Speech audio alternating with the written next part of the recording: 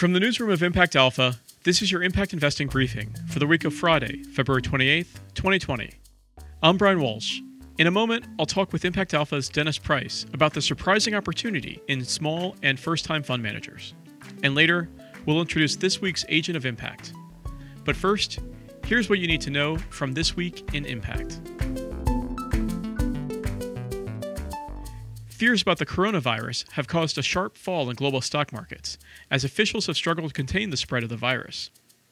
In Impact Alpha, Amy Cortez laid out the need for what has been termed pandemic lens investing to catalyze private capital for potential solutions, like community resilience and vaccine development. Prudential's impact investment portfolio has surpassed the $1 billion mark.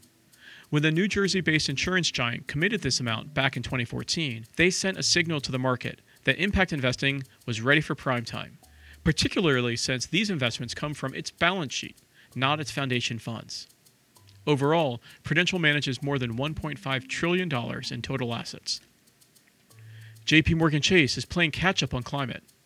Under pressure from investors and activists, the world's largest financier of fossil fuels will quit funding new oil and gas developments in the Arctic and impose new restrictions on financing coal companies. In a leaked internal document, the bank's own economists have warned that climate change could cause catastrophic outcomes and threats to human life as we know it. Impact investors are outperforming all other asset managers on gender diversity. That's the standout finding from a new analysis from Russell Reynolds Associates.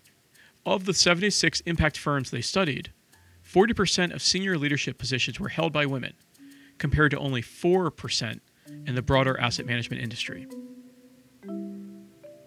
Now it's time for this week's feature story. In impact investing, smaller and newer may mean bigger and better returns. This week, Impact Assets, a nonprofit San Francisco-based financial services firm, released its annual list of private capital impact fund managers.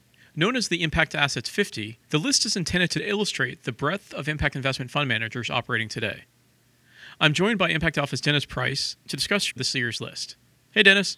Hi there, Brian. All right, alongside mainstays such as Calvert Impact Capital and HCAP Partners, this year's IA 50 list includes more than a dozen promising newcomers. Why should investors be paying attention to these new funds? Well, it's actually really interesting. Despite investor perceptions of risk of these funds, they may actually generate outsized returns. Emerging managers have new ideas, they have innovative theses, they have real life, if not by the book, experiences that set them apart. They also source lesser known deals at better potential valuations, which is what all investors want. There was this really interesting finding from a Cambridge Associates and Global Impact Investing Network study from a few years ago that found smaller and first-time impact funds actually outperform their conventional non-impact peers, as well as other impact funds overall. That's significant because these young funds often face obstacles raising capital from investors who insist on seeing the track record or have big checks to cut, but aren't able to take more than, let's say, 20% of a particular fund. And it turns out they may actually be missing this opportunity. Small and emerging funds also are high impact. When we pushed the story out this week on Twitter, Brian Murray from Shift Capital in Philadelphia noted that only by supporting such small and first-time impact managers will the industry really start to usher in women and managers of color to the space in meaningful numbers. Allie Burns, who heads up Village Capital, flagged the need to incentivize the ability for funds to actually stay small. That it shouldn't just be first-time funds that play at this high-impact catalytic stage of investing. Burns, of course, is talking about the difficulty in making the economics work of smaller funds that rely on traditional 2 and 20 venture fund fee structures, which basically means fewer assets, fewer fees for managers. So on this emerging manager list, who else stood out? So a lot of funds that we've actually been covering in Impact Alpha. C-Note, a firm that folks have possibly heard about, Cat Berman's suite of fixed income products that helps investors steer their idle cash into community investments. Illumin Capital, which is nearing its first close. Illumin is Darren Dodson's impact fund of funds that's helping fund managers try to achieve outperformance by removing bias from their investment processes. And then there was a group called Raven Indigenous Capital Partners, an indigenous-led firm up in Canada that's providing for the sector rare early stage equity capital to indigenous enterprises across the country. So that's a lot of good examples of emerging and first-time fund managers, but what else stood out on this year's IA50 list?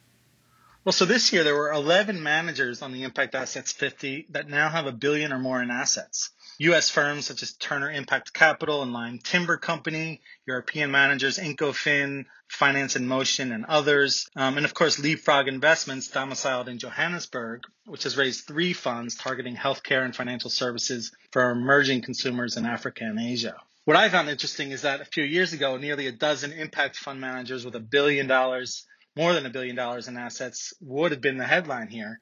And of course, it's important, but it's really now just another sign and signal of the maturity of the market. All right. Well, thanks so much for filling us in on that reporting, Dennis, and welcome to the podcast. Thank you. Thanks for having me.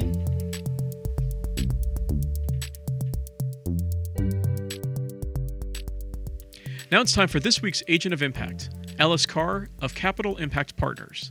Carr is a key figure in one of the more underappreciated stories of impact investing over the past few years.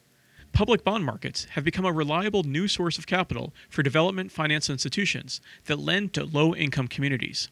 Since becoming Capital Impact's president and CEO in 2016, Carr has raised the profile of the 37-year-old organization, expanded its partnerships, and sharpened its focus on racial justice. The community lender has raised some $160 million since 2017 with its Capital Impact Notes. These are effectively corporate bonds, products that the capital markets recognize and understand. The notes are issued every month and have an A rating from S&P Global. They've made Impact Assets 50 lists 3 years running. You can see Ellis Carr and all of our agents of impact on Instagram @ImpactAlpha. That's it for your Impact Briefing this week. You can read more about all of these stories at impactalpha.com. Only subscribers receive full access to Impact Alpha content, including deal flow, job postings, and a Slack channel. For our podcast listeners, we're offering your first year half off. Use code BRIEFING50 at checkout to become a subscriber today. Thank you for listening, and thanks to our producer Isaac Silk, who also wrote our theme song. I'm Brian Walsh, head of impact at the fintech company Liquidnet. Make sure you check back next week for the latest impact investing news.